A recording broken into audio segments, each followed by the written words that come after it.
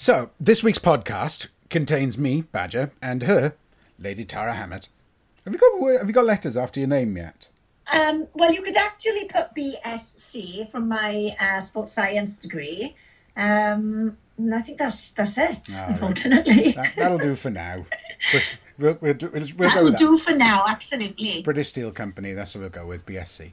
Now then, so we've got some questions for you. Hi guys, I'm wanting to lose weight, but I am struggling to see any results. I'm still trying to follow healthy eating. I'm maintaining my exercise and trying to take more time out for myself and eating really well, but not seeing the results, which is really frustrating. But I feel fitter and sleeping better. What can I do? It all seems to be going in the right direction. Absolutely. And that is it. That's the key, isn't it? I think that when you want to change your life, it isn't just a case of, losing weight. That's a big focus for a lot of people. But for you to lose the weight and to keep it off, you very much must look at the process. So what are you doing that you're in control of, like your habits? And then paying attention to your wins. So if you're feeling fitter, if you're sleeping better, this is what we want in our lifestyle. But we must remember that health and fat loss are two different things. So you can be eating healthy, but you won't be in that calorie deficit to be losing fat. So they both would need attention there. So it looks like the health goals are being nailed. Absolutely. Great foods, good habits, good exercise, great habits, sleeping well, hopefully got a good routine. This is proper winning here. But there's that other element that needs to be looked at now of continuing to eat healthy, but maybe a little bit less. So looking at portion control, paying more attention to the quantity of the food or drink that's being consumed, because there's that deficit that's going to be needed for the fat loss then. So you can tick that box too. But, a very big well done, because it sounds like some changes have already been implemented. So keep those up, and now maybe add in the attention to the amount that's being consumed. And I suppose it's a bit of a balancing act, isn't it? Because you need to be happy. And, yes. And that happiness, sometimes it can come from, knowing that you're living a healthy lifestyle, but also you need a little bit of happiness from seeing that it's, the weight is coming off. And I think that's the big thing, is that you could go down that road for a considerable amount of time of feeling frustrated you're not losing weight when you're doing all the right things and thinking, well, what's the point in this? Do you know what I mean? Yeah, of course. And that's a really good point, that is. And a lot of people will think, what's the point of this? So can you imagine now that this person, even though all of these wins are positive things to keep on doing, and we can massively see that there is every point to be doing it, but just because of that number on the scales, it could be a trigger then for somebody to think, what is the point? And then completely forget about all those other benefits. And also, for many people, maybe it is quite obvious why they would need to be looking at losing weight. But for some, is it just a fixation on a number where it's completely irrelevant, because we can be healthy at all different shapes and sizes, and you can also be unhealthy whilst really chasing to get to a low number maybe on the scale. So life is about the enjoyment and having fun and doing all of these things that you want to do, and not always about the number on the scales. And that kind of leads us into the next question we've got, which is from Cheryl.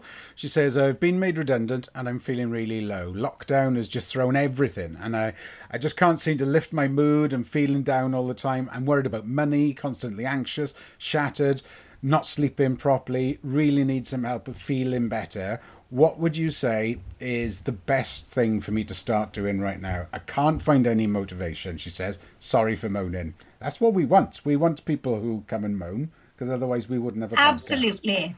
Yeah, and the reality is that the majority of us are really struggling now. We'll all show we're in different formats. And I think this is very reflective of what a lot of people are living like at the moment, heightened stress and anxiety. And with that then comes a serious lack of motivation to do anything. And of course, financial worries. So, this is not the time maybe to be thinking, we'll spend some money with a personal trainer. Yeah. But there's a lot of things that you can be doing, which are number one, free, and number two, will give you a big return quite quickly. And my best piece of advice I could give is, if you just focus on one thing and make that one thing to go out for a walk, because you'll hit a couple of birds with one stone on that one. Number one, we all know that exercise is great for releasing those happy brain chemicals which make us feel better. So even if, you don't put any big pressure on yourself, like, you don't have to walk a marathon, but just a walk around the block, or,